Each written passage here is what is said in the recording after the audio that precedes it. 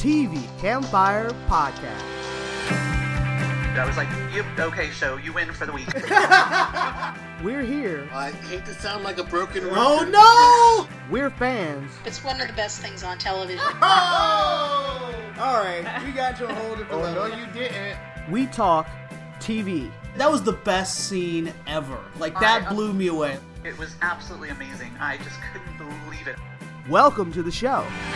This is podcast number 553, and I'm Libya, your host, and this week we have returning guests. Hi, this is Allison, and I write reviews for Whedonopolis. Hi, this is Yustan, costume designer and TV enthusiast from Los Angeles. Alright, since we don't have Tom, I don't have a full array of news. I just have the most eye-catching news. So, first up, I have that Arcane has won an Emmy for Best Animated Series, and apparently it makes history because it's the first streaming animated show that has won an Emmy. Well, it's well-deserved. Yeah, I agree. Rutherford Falls has been canceled at season 2 by Peacock. Was anybody watching? I don't even know what that is. You know what? Didn't know.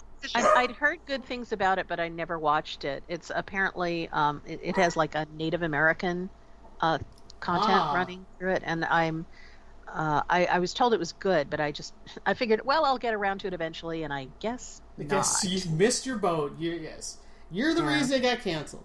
All right. Black Mirror, as we know, has been picked up for season 6, even though it was canceled at season 5, which is super confusing. The shows are doing stuff like this. But Black Mirror's back, and they just cast Rob Delaney in for one of the 6 episodes that they're doing. So I like the actor. I think he's cool. So also, there will be no DC fandom thing. That DC fandom that they did that was virtual that everybody laughed at because it was horrible last year. So this year they've decided not to do it, and they said now that we're doing in person, they're just going to go back to Comic-Cons. I was like, yes, that's what everybody was saying you guys should do. So apparently they're doing that. All right, let's start talking about the shows we watched for this week. First up, we're going to talk House of the Dragon. And this was episode 2, and I don't remember the name of the episode. Nope. Anyway, so now it's the fallout. They've had time since the last episode, since Daemon had been exiled, sort of. Except that in his exile, he, took over Dragonstone. I was like, what kind of exile is that? Because for those who are not in the know, Dragonstone is the seat of power for the next in line to the throne. So basically, last episode, when the king kicked his brother out and said, "You are banished from here," his brother then immediately went to Dragonstone and took it over, and he took the gold cloaks that he had trained. And I was like, that is the literal definition of treason. And rebellion. And rebellion, right? And what does his brother do? Zip. Nothing. Bupkis. I had this discussion, I think I'm going to say it was Peter, where we were arguing about whether or not the king was weak. And he was like, no, he's a really nice guy, he's kept peace, blah, blah, blah. I was like, dude, he's weak. And if anything can show you that weakness, it's this. The fact that everybody in his small council is like, dude, you have to do something about Daemon. You can't, if you're saying that your daughter is your heir, allowing your brother to hold Dragonstone is not the message, It's not, is what it is. It's terrible politicking. It's weakness through, familiar or brotherly, whatever it is. I mean, it's just wrong on every level. Do you know what I mean? It's just wrong on every level. It makes him look weak. And he's been daring and to the point where when Daemon steals that dragon egg, he's trying to get his brother's attention. He's trying to egg him into a confrontation. Egg him onto a confrontation? Oh, good Lord. No, I did not. No, that's not on purpose. No. But yes, he was trying to get his brother to confront him. So then when Hightower shows up, he is very disappointed because it was not the person he wanted to have this fight with, but I don't think he would have had a problem sending Hightower's head on a pike back to him. Sure. Like, that was going to... Not at all. Go ahead. Go ahead. No, go ahead. I was just saying, like, that was the stupidest move. I was like, Daemon has a dragon. Why are you going to show up to a fight when the other person has a dragon and you don't? A gunfight with a knife. That's right. Essentially. Yes, basically. Like, what are you trying to do right now? You're just trying to get all your people killed? Like, it was ridiculous. You've brought a knife to a dragon fight. That's even better! Because they only had swords. That's very true. You just brought a sword to a dragon fight. Yes. So, what did you guys think? I will say this. I mean, narratively, obviously, but, I really liked that they didn't wait so long. I mean, I don't know, what is it, 8 episodes total we're getting? Is it 8? Yeah. So I really enjoyed that they didn't wait so long to show us that the princess, was it Rhaenyra? Rhaenyra, yeah. Yeah, Rhaenyra. That she's expressing her strength, and that she understands. Well, she's taking her, like, giving herself agency, right? And that him doing the uncle, and let's be honest, there's a little bit of a Daenerys, Jon Snow vibe going on. I'm really interested, but also cringing at where that's going to go. But she understands that she has a relationship with him. So I thought it was really fantastic that she sort of, I hate this word, but leaned into that and used even that. So it was not just a show of force, that we were seeing from her, and strength, but really, and not just a political thing, but even like a sort of a human, I don't know the words I'm looking for today, but, understanding the psychology of it, and really kind of, when she says, what are you going to do? Do it. Like, basically, come for me, you know what I mean? Because she knew he wouldn't, you know what I mean? And in that moment, when we saw that he knew, and then we knew that he's not going to go up against his niece, ... at least yet, right? So for me, it really showed all of the kind of aspects of her, the best of her. It wasn't just her showing up with her dragon. And so that made me very excited. Also because, like I said, we didn't have to wait so long for that to happen. And also, narratively, honestly, I feel like that probably was the only thing that could happen, and so I did expect it. When he brought out his dragon, I was like, oh, she is totally coming with hers, so it wasn't a surprise at all. Well, it was for me.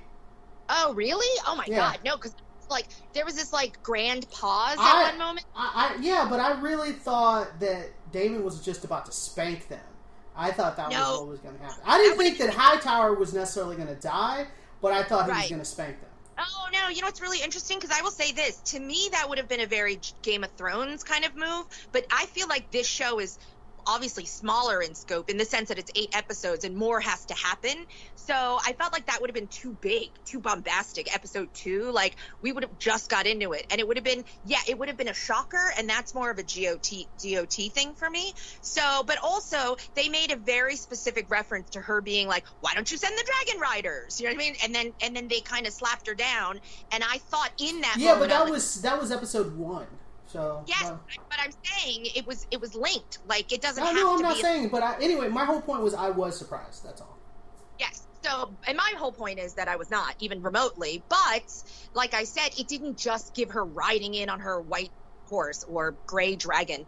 I really felt like they made the most of that scene in terms of developing her character, moving the plot forward, or, because, like I said, I didn't want to wait 2, 3, 4 more episodes to have her find herself. That's boring.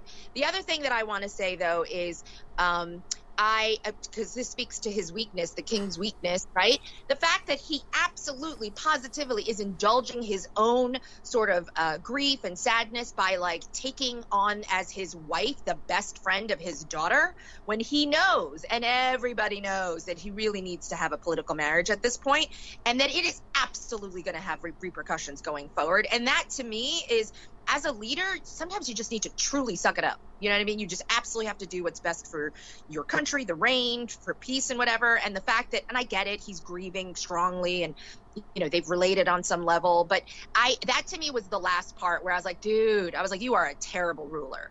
So I agree. I think that, the actual name of this episode was The Rogue Prince, but I think it could have just as easily been called Why Viserys is Not Fit to Rule. Because really, in every way throughout the episode, they're giving you all these different examples of why he is just an incredibly weak king. I mean, no wonder the throne is trying to kill him. It's like, he's terrible. He's got not going after his brother, who is openly defying him in front of everyone in the kingdom. Right.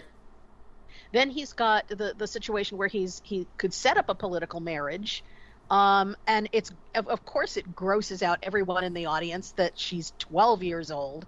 But they have pointed out that he doesn't actually have to consummate the marriage for at least another 2 years. And frankly, he wouldn't have to consummate it at all if he was smart. He would just wait it out until his daughter took the throne, as he planned to have done. Right. And just that way there wouldn't be a possibility of there being a son that could take her place.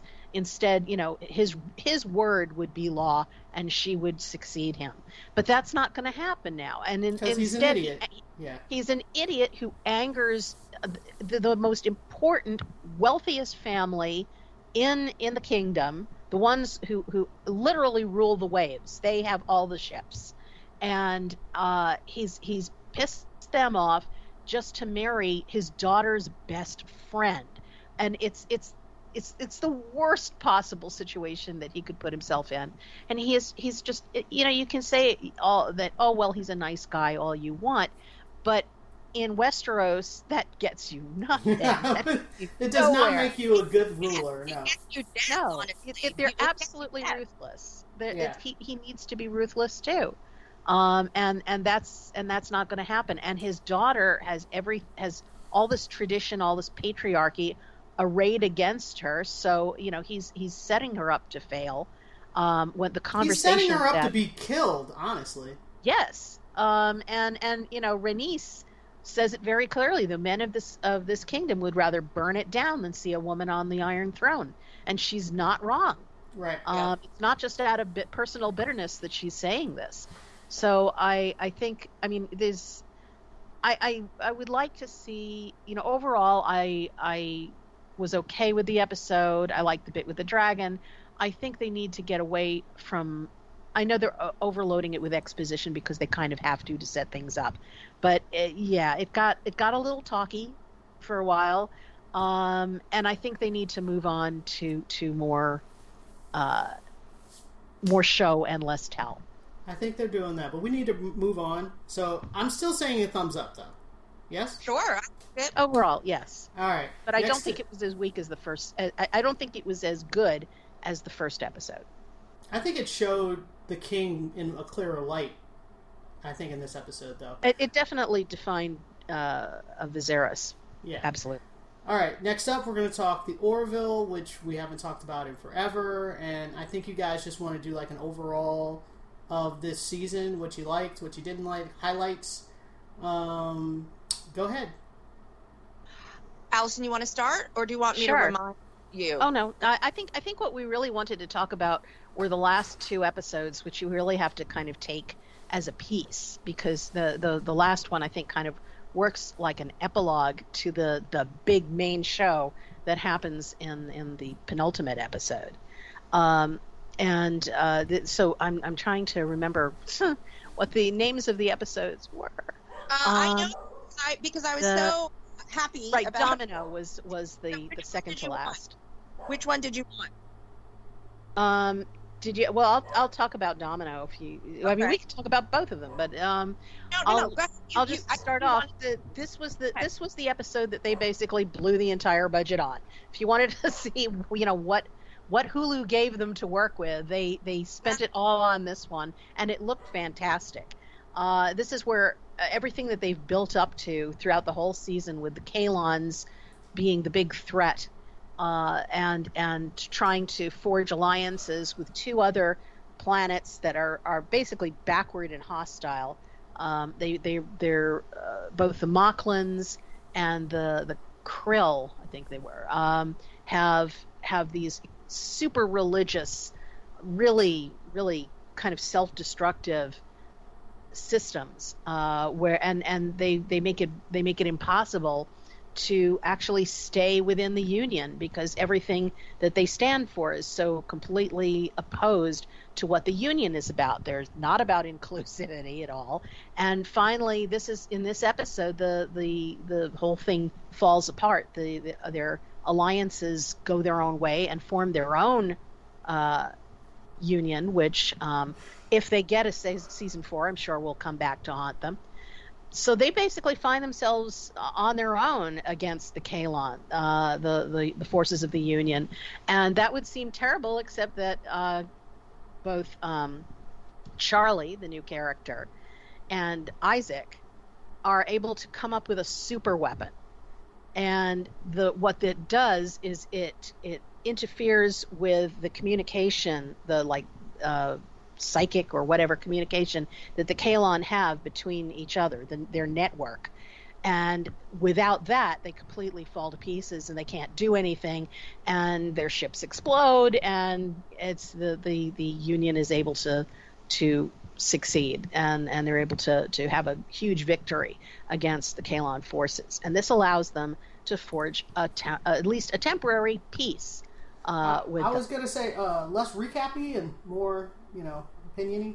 Right. But this, I just wanted to get to the point where from this point, they think everything's going to be okay, except that there's others who are trying to steal the super weapon and get rid of the Kaylon completely. And the fight that we see ensue, where the Union is trying to overcome this group so that the Kaylon are not wiped out, is pretty fantastic and harks back a lot to it reminded me a great deal of the Battle of the Death Star in Star Wars. They very obviously do a tribute to that in their setup. And I thought it was fantastically done. It's very actiony. I think it went on for like 20 minutes, this incredible battle scene. It was just amazingly shot.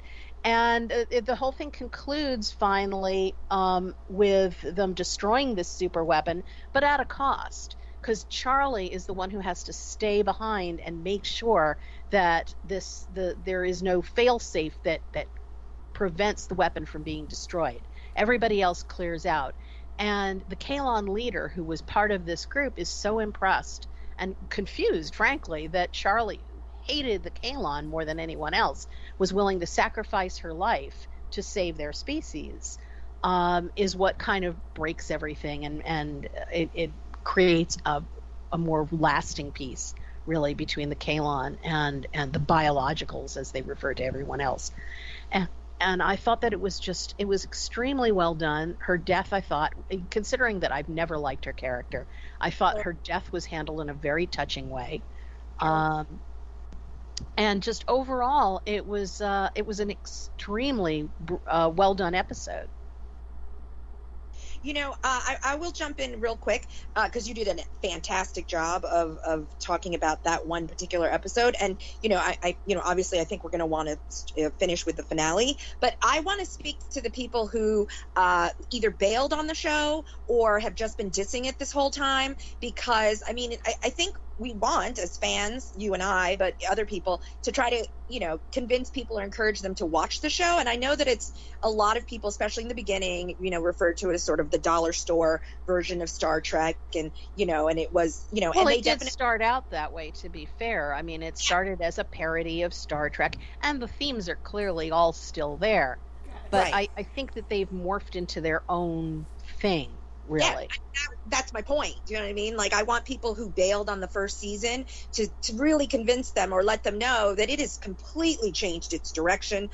Even the fact that the episodes are a good 15 to 20 minutes longer, so it has like a different, more like mini movie feel. But I do really want to speak about the last few. Don't worry. I'm not going to even summarize them really. Libya. So, but I want to mention them because, first of all, I did a full review. I spent a lot of time on it because I want to give people notes, ideas about what they're dealing with now, the issues, and I'll start with like 4 or 5 episodes ago, because I'm doing this on purpose, because I thought the last 4 or 5 did a beautiful run. I thought every episode was strong in its own way, and I thought they are absolutely ramping up to like a good finale or great. So the first episode, like, I don't know, it was like the 4th or 5th from the last. It was called From Unknown Graves, and it dealt with nope, sorry, that's the wrong one. Twice in a Lifetime. It dealt with one of the Oh, that was a brilliant episode. Yeah. So good, right, Allison? That's why I really wanted to mention it to people, because it dealt with, it's still very sci-fi, very, with the time continuum and time travel and this and that, but it dealt with, the heart of it was that one of the crew members was left behind, and then because of timey-wimey stuff, he had experienced 10 years of time in his life on Earth, whereas it was a flash for the crew. And so when they went to go rescue him, he did not want to go, and it's definitely, and they spent a lot of time building up his relationship and life on Earth.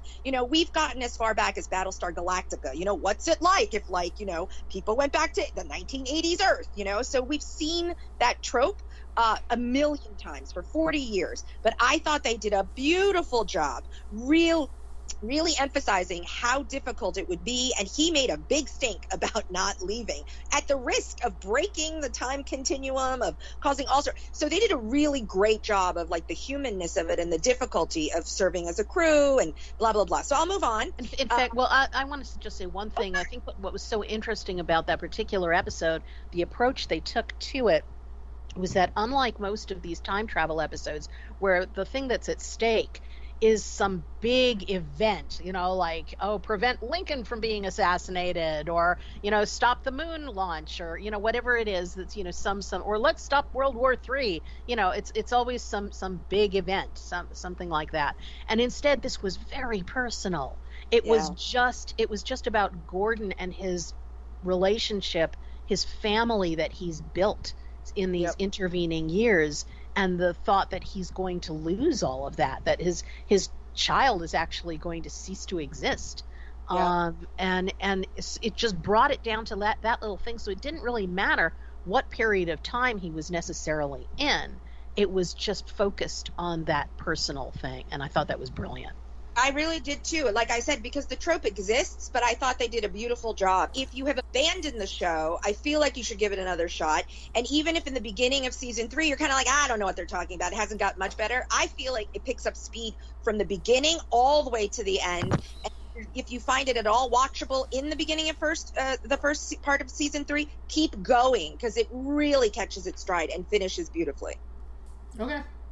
All right, next up, we'd like to talk about What We Do in the Shadows, and this week's episode was Guillermo gets a boyfriend, and Nandor can't stand it and literally clones his boyfriend in a really creepy, not cool sort of way. What'd you say? What'd you say, Yusin? I just said, no, you're so right, it's so creepy. Yeah, it's like, because I was like, wait, is he jealous? I was trying to figure out what Nandor's motivation is, but I think what it really comes down to is Nandor is used to Guillermo focusing on him so 100% that the fact that he's not focused on him, he has to respond to that in some way, and of course he picks the worst way possible. And, I did not like Nandor. I was just like, what a jerk, man. And Guillermo very much was like, can I not have something that's mine? And the answer to that apparently is no. So it was just, I mean, heartbreaking. It was heartbreaking. So it wasn't a funny episode in the least. And then you have now Colin Robinson is no longer baby Colin Robinson. Now he's teenage Colin Robinson, apparently. That was great. That's funny. That whole thread was funny. And I was talking to Peter, and he was like, he felt bad for Nadia, and I was like, why? I was like, she created her own problem. The fact that she wasn't willing to negotiate any kind of deal with baby Colin, because she's like, you work for me, you don't get a say, you don't get money. Just because I'm doing really well doesn't mean... And this is like the second labor dispute she's had at her club, and she's lost every time. I was like, why? And I was like, I have no sympathy. Right. He was like, don't you feel bad for her? I was like, no, she created that problem herself. So, yeah. Well, I think what I thought was, and this is why I find the show hilarious, is because the characters, they're basically, have arrested development from whatever time they were turned, and they act like big infants. They really do. They never seem to learn from the things that happen. They just keep going on the same way, and that's really kind of, I think, as a commentary. It's like, if people really could live forever like that, if vampires actually existed, what would they be like? Well, they'd be really immature, selfish, horrible people, and that's kind of what they're showing here in all the three individual stories.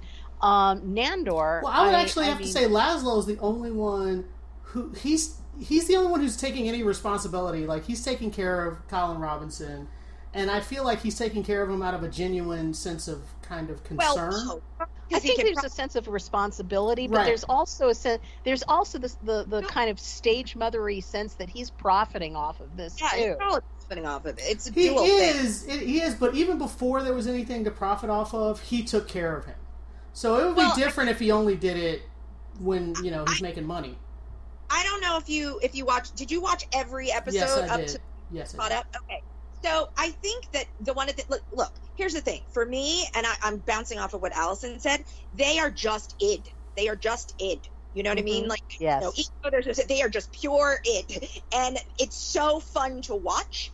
But that would be boring, right? So definitely Laszlo, which I think was the biggest id, you know what I mean? Just sexual and this and that and violence and whatever he wanted to say or do. He just, you know what I mean? And Peter made mention of that a few podcasts ago about that, But I certainly think over the period of the last 3 or 4 seasons, right? He, I think actually honestly has had the most growth, and it's kind of sort of the most fun, because he's the one that was the farthest away from that. And we're seeing how much, like you said, Olivia, that he's doing things that are selfless, not completely, because it's Laszlo and that wouldn't be fun, but and they've all had growth, don't get me wrong, you know what I mean? But I think it's the most fun, and I think it is the most farthest distance traveled to see Laszlo doing it. But the other thing I wanted to jump in and say is the Nandor thing. I think it's less about Nandor missing Guillermo, but that because they stress how unhappy he is with his own relationship. Correct. Yes. So Yeah. I think he's jealous of the kind of love and sort of commitment and devotion and fun, that he's missing in his own relationship. And because he's so id, right, and because he doesn't know how else to fix the problem, he's like, oh, I'm just going to get one of those because that is going to give me what I'm missing. And so, again, it's just emphasizing that he's he's completely oblivious, but yet we know he does care about Guillermo, right? He just is a terrible problem solver. We spent the entire season, right, him placating his id with the gin, right, and literally I don't think made a single correct decision with the wish, which I thought was hilarious, because I thought the arc would be he finally learns, you know what I mean, and he gives up, a 1 or 2 of his final wishes or his extra wishes, and then he learns, but he just doesn't learn. Nope. And so that's also kind of funny in its own way. But this episode was truly poignant for me. Poor Guillermo, who was so put upon, and like he said, doesn't get anything for himself, and really just is a doormat for everybody. And I was so happy for him, right? And then when he saw the 2 of them, the clones, dating each other at the very end, which was gross, but also, kind of expected, right? Because people always talk about that in psychology, even sort of like narcissists, right, loving themselves most, whatever. So it was funny and gross, but also heartfelt. So I love that balance this show creates. It is not just all crazy. It is not just all silly. There's absolutely heart to it, and I feel like this season even more, because we are so invested in the characters and invested in their journeys, it hits even more strongly for me. So, I can't say outright it's the best season, but I think it's an excellent season in general. All right, let's move on. I think we're saying thumbs up. Sure. Next up, we're going to talk about Resident Alien, and we're just going to talk about the last episode of Resident Alien, which was a game changer. This Sure. episode starts Oh, yeah. off with like, this is 60 years in the future. I was like, wait, what? And then I was like, well, I don't understand how this is going to work. And then I guess I'm dumb because I didn't realize we were going to timey-wimey it until we started. Until it was like, I think when we saw the portal, I was like, wait a minute. Okay. And then that's when I started figuring that out. But, and then in the present day, we have, and I mean, it makes absolute sense because it's like the entire episode. Oh God, I just blanked on his name. What is Alan Tudyk's character's name? Harry? Harry.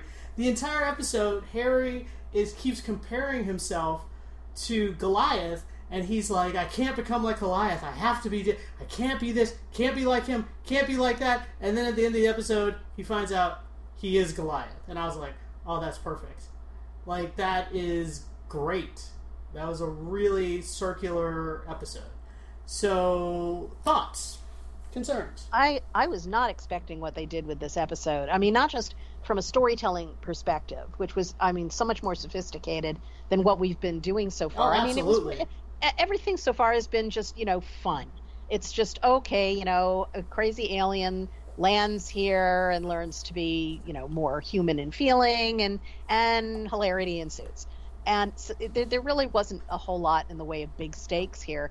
And then all of a sudden they have this opener where, they show Alan Tudyk as an old man, saying that he's still in this form because now he considers this to be his form and Earth to be his planet. And even though Asta's been gone for years, and we see this wasteland around him, and I'm like, well, how are we supposed to go back and treat everything like this? Exactly. Right. Like, where is this going? Right. Because there's not even any indication that there's anything timey-wimey going on here. So I just, I kind of held out through the episode going, okay, we got to find some reason for there to be time travel because otherwise this is depressing as hell.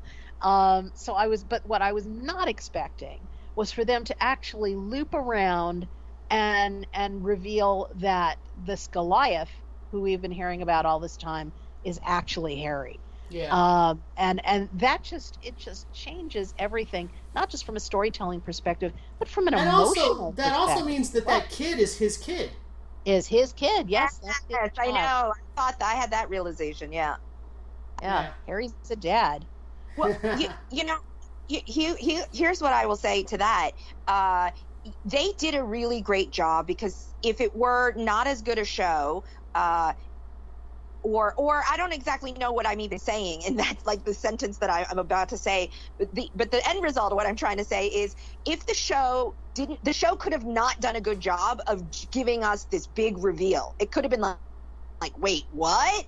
Like, it could have been such a tonal shift and sort of like a, this doesn't even make sense, or like, you know what I'm saying? Like, sometimes you watch a show and you're like, where did this come from? But I feel like in its own way, it did give us breadcrumbs, right? Yeah. And one of the strongest things it did, besides the kind of factual breadcrumbs, and it was all condensed towards the end, the last 2 episodes, and that's okay though, as he is just completely fallen apart, you know what I mean? And the catalyst is the PTSD from his confronting his own mortality. Do you know what I mean? So I thought that was brilliant, because what a great way, right, to show us a very quick, condensed reason as to why his emotions have all kind of spilled out, how he becomes so much more in tune with his humanity, because he's experiencing something that is so unbelievably human, which is the shortness of life, the finality of it, the kind, you know what I mean? So as an alien, he can die, right? But the concept is so different for him, because clearly I think we know that the aliens live for a much longer time,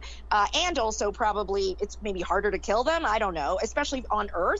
You know what I mean? Because he made mention, right? Because they're self-healing. He made mention that if he's not in his alien form, then yes, he would die as a human. So clearly, we can take that as, if he were alien, that wouldn't have killed him. So even that, I thought, was a perfect way to sort of rush us in a good way, though, because I felt like it was valid. I felt like, okay, that makes sense. It was also fun. It apps because the show is funny to watch him devolve, sort of, if you will, or evolve into his humanity, to find it and all the emotions and stuff. And so that was a real fun thing. And again, I said this about, I think, Orville, the best shows, right?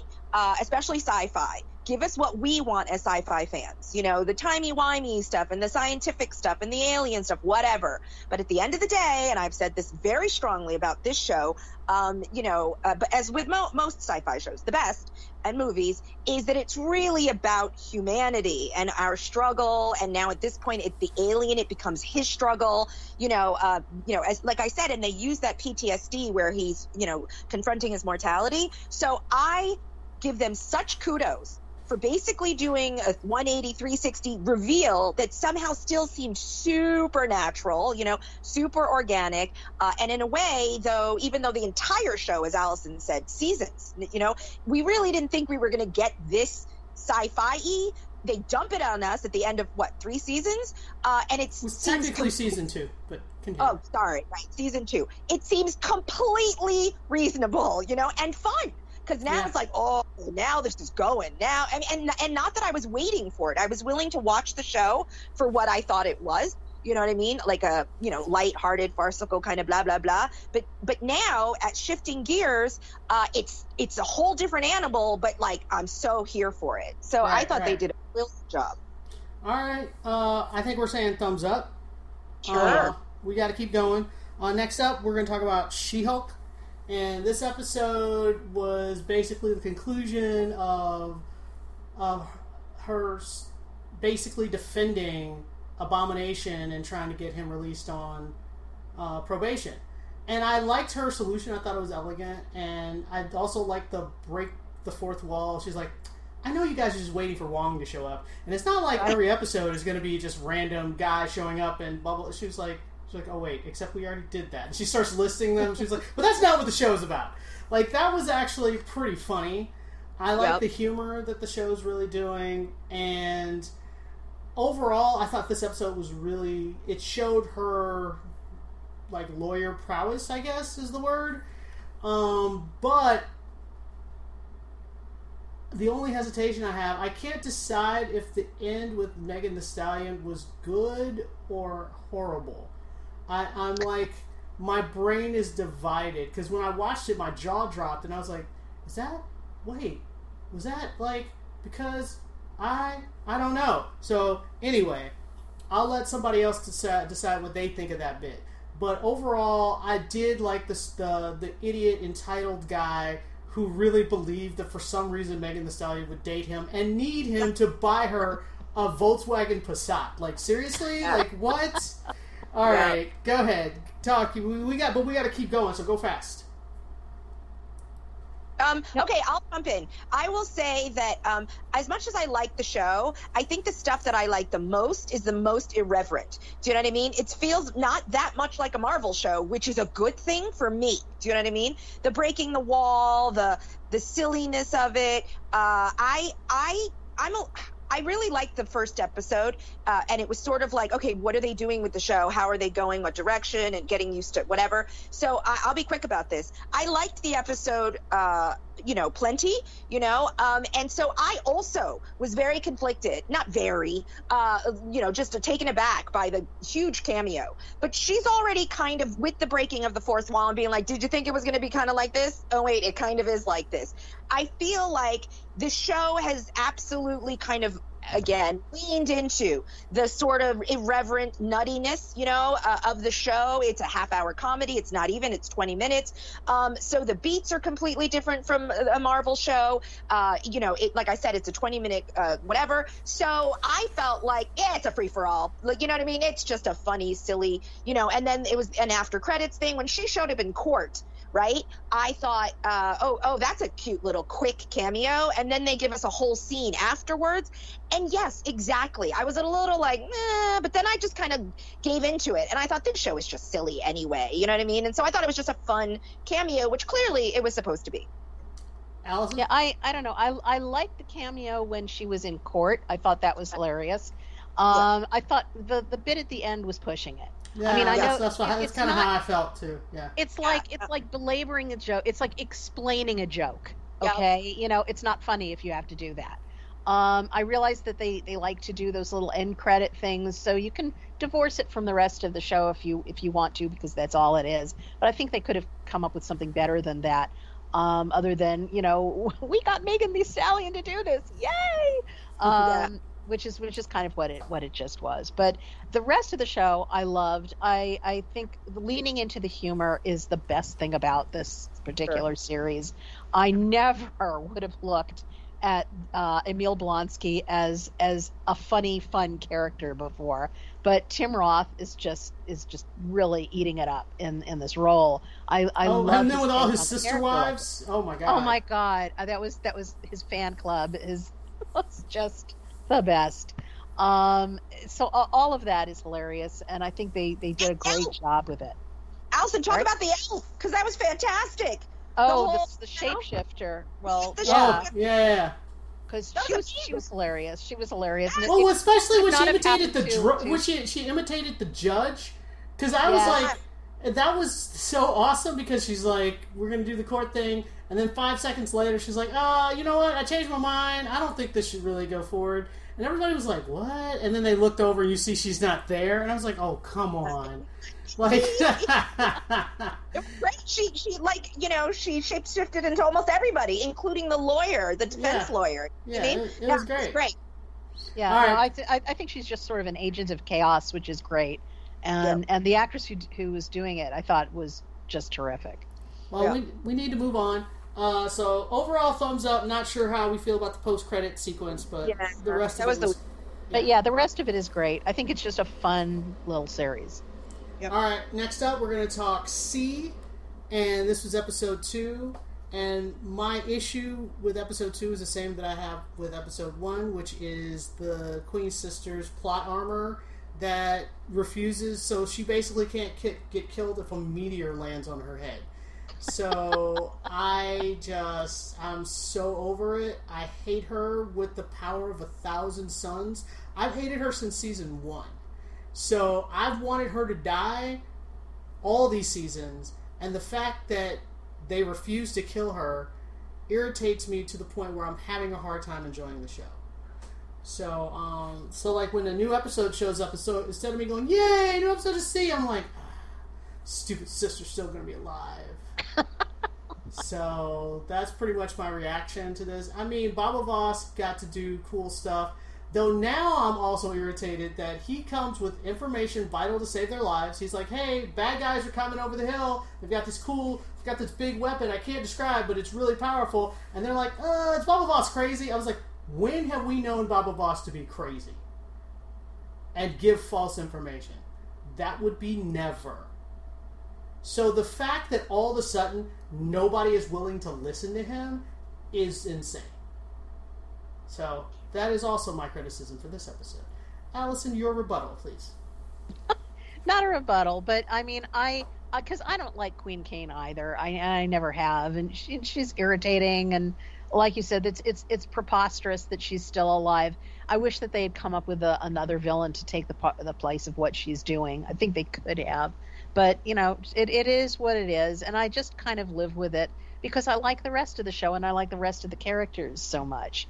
And so I kind of tolerate her bits. I like this episode overall. I like where they're taking the main part of the story, even though, like you, I think it's silly that they keep naysaying Baba Voss, because he has been right about pretty much everything. That he's said before. I'm like, what is going on? He's led them into battle and everything else. I mean, I could He get literally was their general that led them to victory in the last battle they had. Exactly. I could see where people would be a little pissed off that he just, marched off into the wilderness afterward, and did his own little walkabout thing. But even so, if he's come back and said, well, it was worth it to me to come back here To warn you. and to warn you about this, I'd pay attention to that. So, I think they just got a little bit too caught up in the idea of making peace easily when they didn't have the influence of Cain around to screw things up, and it just doesn't work like that. I do think that the ambassador does not know about this superwoman. Yeah, I don't think she knows. I agree. I think that she's negotiating in good faith, and I think she's going to be just as surprised as everyone else. Right. I believe that too, but the fact that they just blow him off is ridiculous. I mean, it's just to the point where it's breaking the story for me. And I get it's a plot contrivance. Well, that's my problem with the show, is they are too easy. They take the easiest route. You know, so they're like, okay, we don't want to kill the queen, so let's just not. No explanation, no story reason, we're just not going to do it. And then they're like, well, we need to have a divide between the queen, and so let's just like have everybody think that he's a hysterical woman now. And I was like, what is happening? So yeah, no, this is not a thumbs up for me. Well, I still enjoyed it. I still found it entertaining. And this is the last season. You know, they are pretty much arranging the pieces on the chessboard. So I'm willing to just kind of give it a slide here and there where it doesn't quite match up to what it should be, because we are in the end game at this point. But that's my point. You gotta land the ship, as they say. And just maneuvering the ship to where you want and then putting it on the board is not landing the ship. That's all. I'm just a little frustrated. Yeah. All right, let's move on. Next up, we're going to talk Sandman episodes 7 and 8. And these are the episodes that they basically have restarted the story. So the first 6 episodes was all about Morpheus collecting all his items and defeating the guy that had his gem. And we did all that. And so now 7 and 8 is introducing the character of Rose Walker, who is a Nexus. And her thing is she bends dreams and nightmares to her will or influence, and she can remove the walls between the dreaming and reality.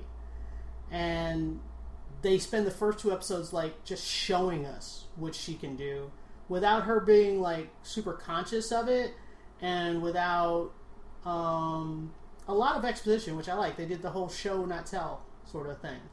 And they introduced Rose in a way that made her super likable.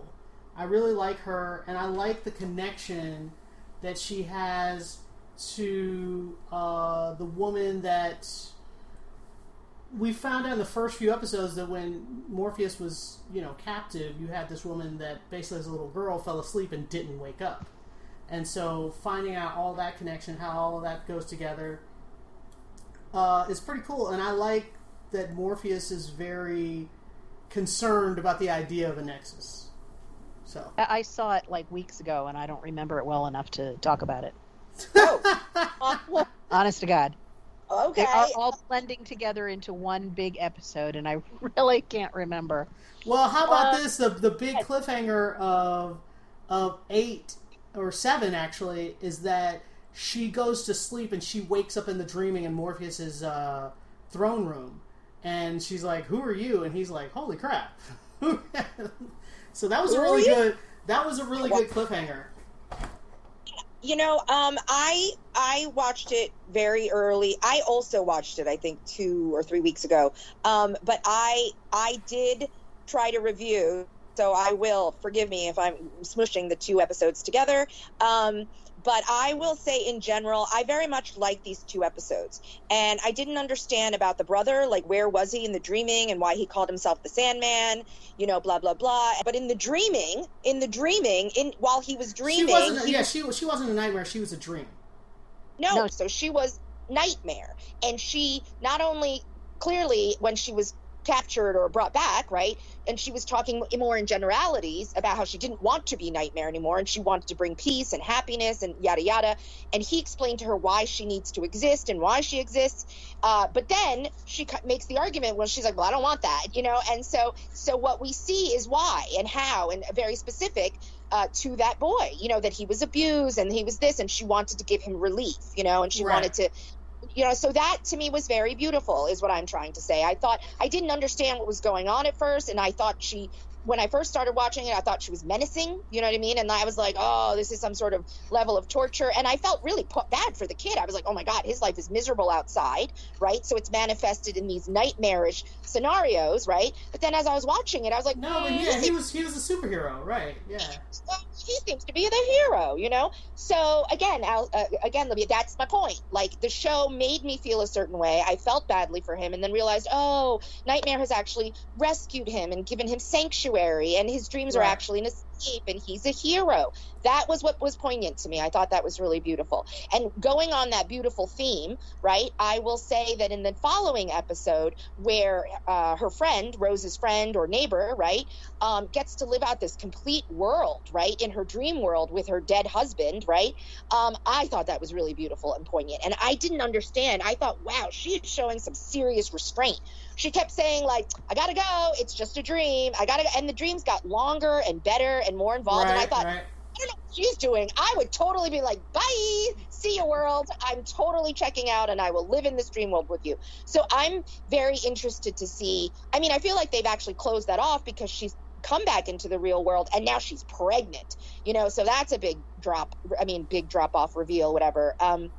And so I loved that whole thing, because I think all of us, in one way or another, either very personally or whatever, have experienced death in our lives. And so I thought it was very poignant, the push and pull of being somewhere, not being there, and that sort of the gift that she gets to bring back with her to the waking world from a dream world is actually an actual baby. So I'm very interested to see how that proceeds, and also how they explain it, because they better a little bit, you know what I mean? So yeah, I thought both episodes were really great in the sense that it was very emotional, and they were talking about sort of personal things, but you could relate to it on a larger level. So yeah, I really liked these last two episodes.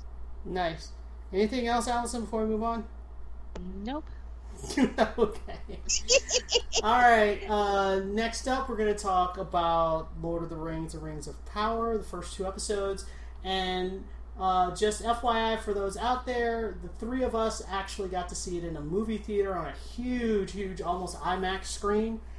And so our experience was a little different than everybody else's. We saw it with a full packed theater, and that does change how you experience it 100%, because there were there were parts of it where the crowd would gasp together, laugh together.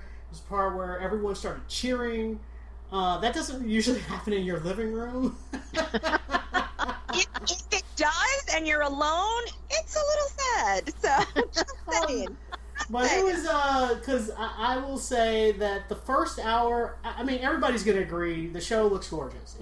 You can see the money on the screen. It's a really, really good looking show. That is not in question whatsoever. And I like the cast. I like who they cast for everything. I don't have any complaints about anybody.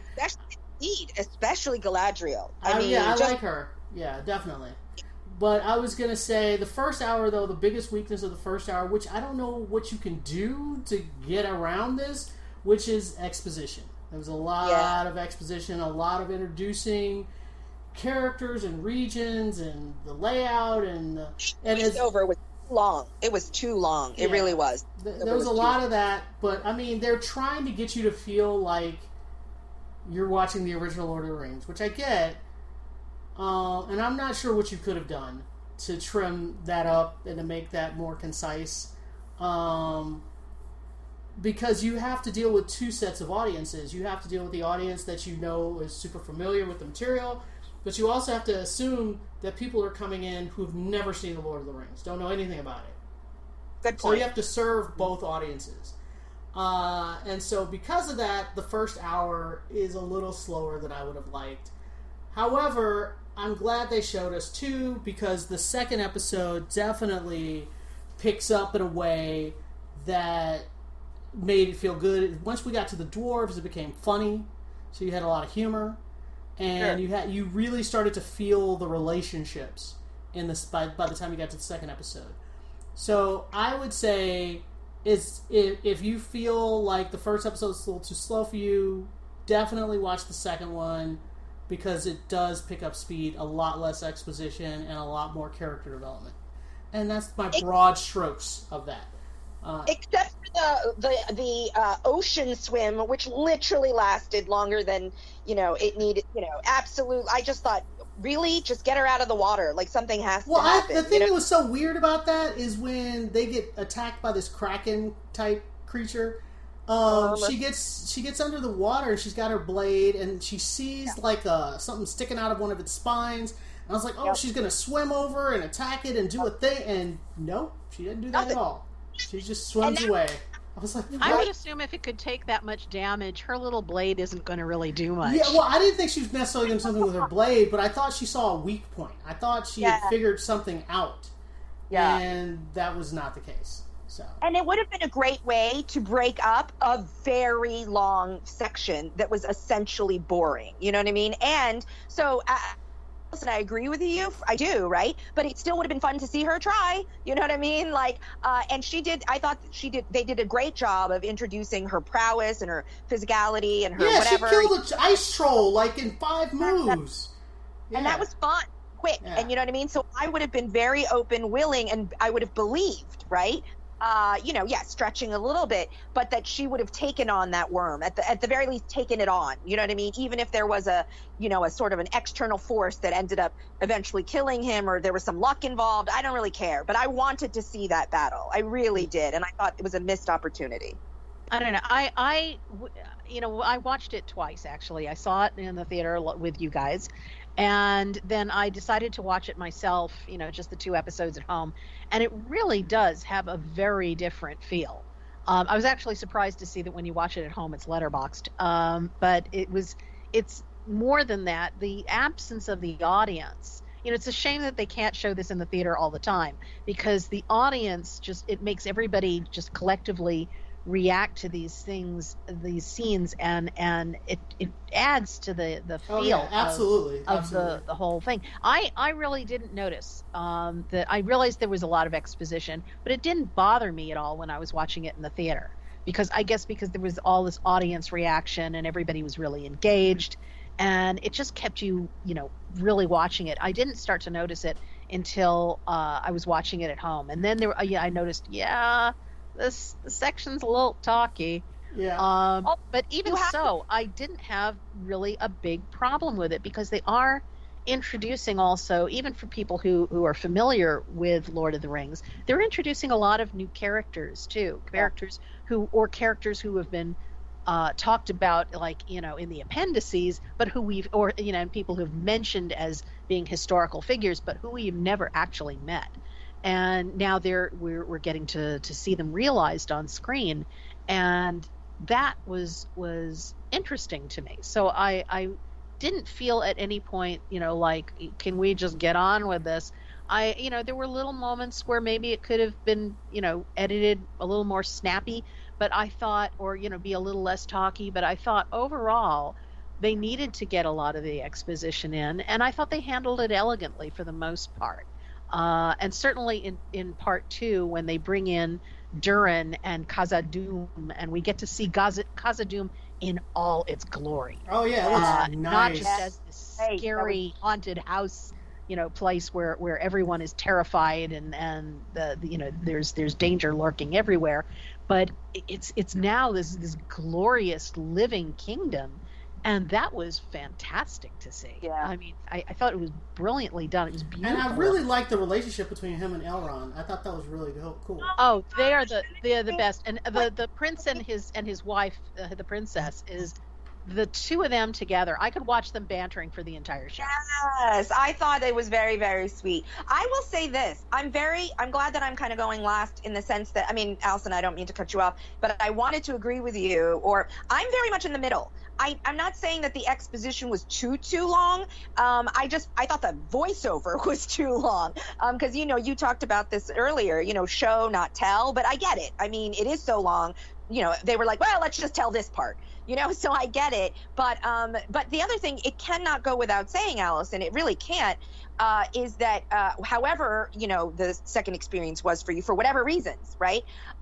You did know what was coming. You did see it, you know what I mean? And so for me, I actually tried to watch it again at home. I was very interested in seeing it, but I'll be honest, and not because the exposition was too long or this or that, there was just a lot of the tension was gone for me, right? So I like that it was in Letterboxd. It's the only way that I think they could even a little bit even try to give you the vastness, and the grandness of the cinematography and the landscape and all of it. I was not surprised at all that it was in Letterboxd at all. I thought, well, this is the only way we're going to be able to kind of appreciate even a teeny tiny percent of what we saw on the large screen.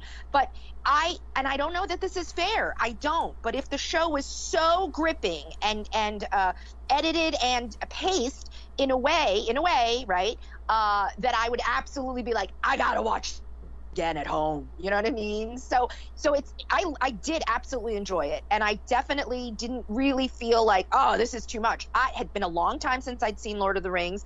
I read the books like 25 years ago and never reread them 30 years ago. Oh my God, I'm that old. 35, I don't know. So I was fine with all the information they gave me, right? And I absolutely loved how they emphasized she was really Galadriel is a flawed hero, and she's obsessed, and that could be a bad thing, because it really made me believe, and it's going to make me believe all the choices she makes, you know what I mean? And because we are fans, we know what she ends up turning into, right? And she's very peaceful, right? And she's very calm, and in the Lord of the Rings. So as you guys know, I love prequels. I love seeing how things turned out to be the way it is that we see now. So I thought it was great how they absolutely showed us how physical and powerful she is, and let's be honest, selfish and obsessed, because I think that we need to see that passion, the drive. We need to see where it comes from in order for me to sort of excuse her behavior or to understand it. Otherwise I will be annoyed with her, and I'm not. I'm already on board, and I understand that she's taken over her brother's mantle, and she's processing grief and loss, and blah blah blah blah blah, and she's dedicated to eradicate. So to me, they've created a really sympathetic, energetic, passionate lead for me, and that's super important. And again, I think Libya, you made a really good point, to be reminded, right, because we're so enmeshed, we're looking from the inside out. We want, as fans, right, we want this other people to join us in our madness. So they definitely did have to walk that line of trying to get new people in to watch it, and create a complete world, in an episode, 2 episodes sort of, but then also really give us, the fans, something to enjoy. So I don't think, like I said, it's very hard for me to be objective, because we did see it on a big screen. And like I said, but not just the fact that we saw it on a big screen, we saw it. So to have to watch it again, not have to, but to try to watch it again, very quickly, not, a few days afterwards on a smaller screen. The last thing I will say is, I think that if it were, this is sort of a guess, a theory of mine, I guess. If it were so compelling and so whatever, I think I would have been able to sit down even a few days later and just be like, I need to watch this again, But instead, I was sort of like, I saw it on the big screen. I got what I wanted, and and all of that. So I hope, honestly, that I won't be sort of disappointed going forward or let down simply because I saw it on a big screen and everything else will be too small for me. I don't think that'll be the case, but I and I hope desperately that it isn't. But for people who didn't get to see it on a big screen, this is definitely something they should at least check out. I don't think it's a matter of too small. I think it's the experience of seeing it with an audience. Fair. I think that makes a big difference in terms of how whole scenes play. Yes. I want to single out the scene where the stranger is being hauled up the hill in that wheelbarrow, and it's hilarious in the theater. The whole audience is laughing. Also, it goes rolling backward. The whole audience is just laughing like crazy. When you watch it at home, it's like, it's mildly amusing, but it's not the laugh out loud funny that it is in the theater. The other one was when the woman, she tells them that orcs are there and nobody believes her, and then she comes in later with the head and she puts it on the table. The entire crowd went nuts. Like, the whole crowd went nuts, and we all started cheering and clapping, and it was, And, of course, you're not going to get that in when you're watching it at home. Right. In your living room. Yeah, but anyway, I think overall we're still saying thumbs up. Second episode was stronger than the first. Mm-hmm. Which is good. If it keeps going up like that, they're in business. So we're wrapping that up. If you guys have any questions or comments, you can send them to tvcampfire@gmail.com. Follow us on Twitter, on sci-fi.radio, Weenopolis, and iTunes. And we'll talk to you guys next time. Bye-bye. Bye.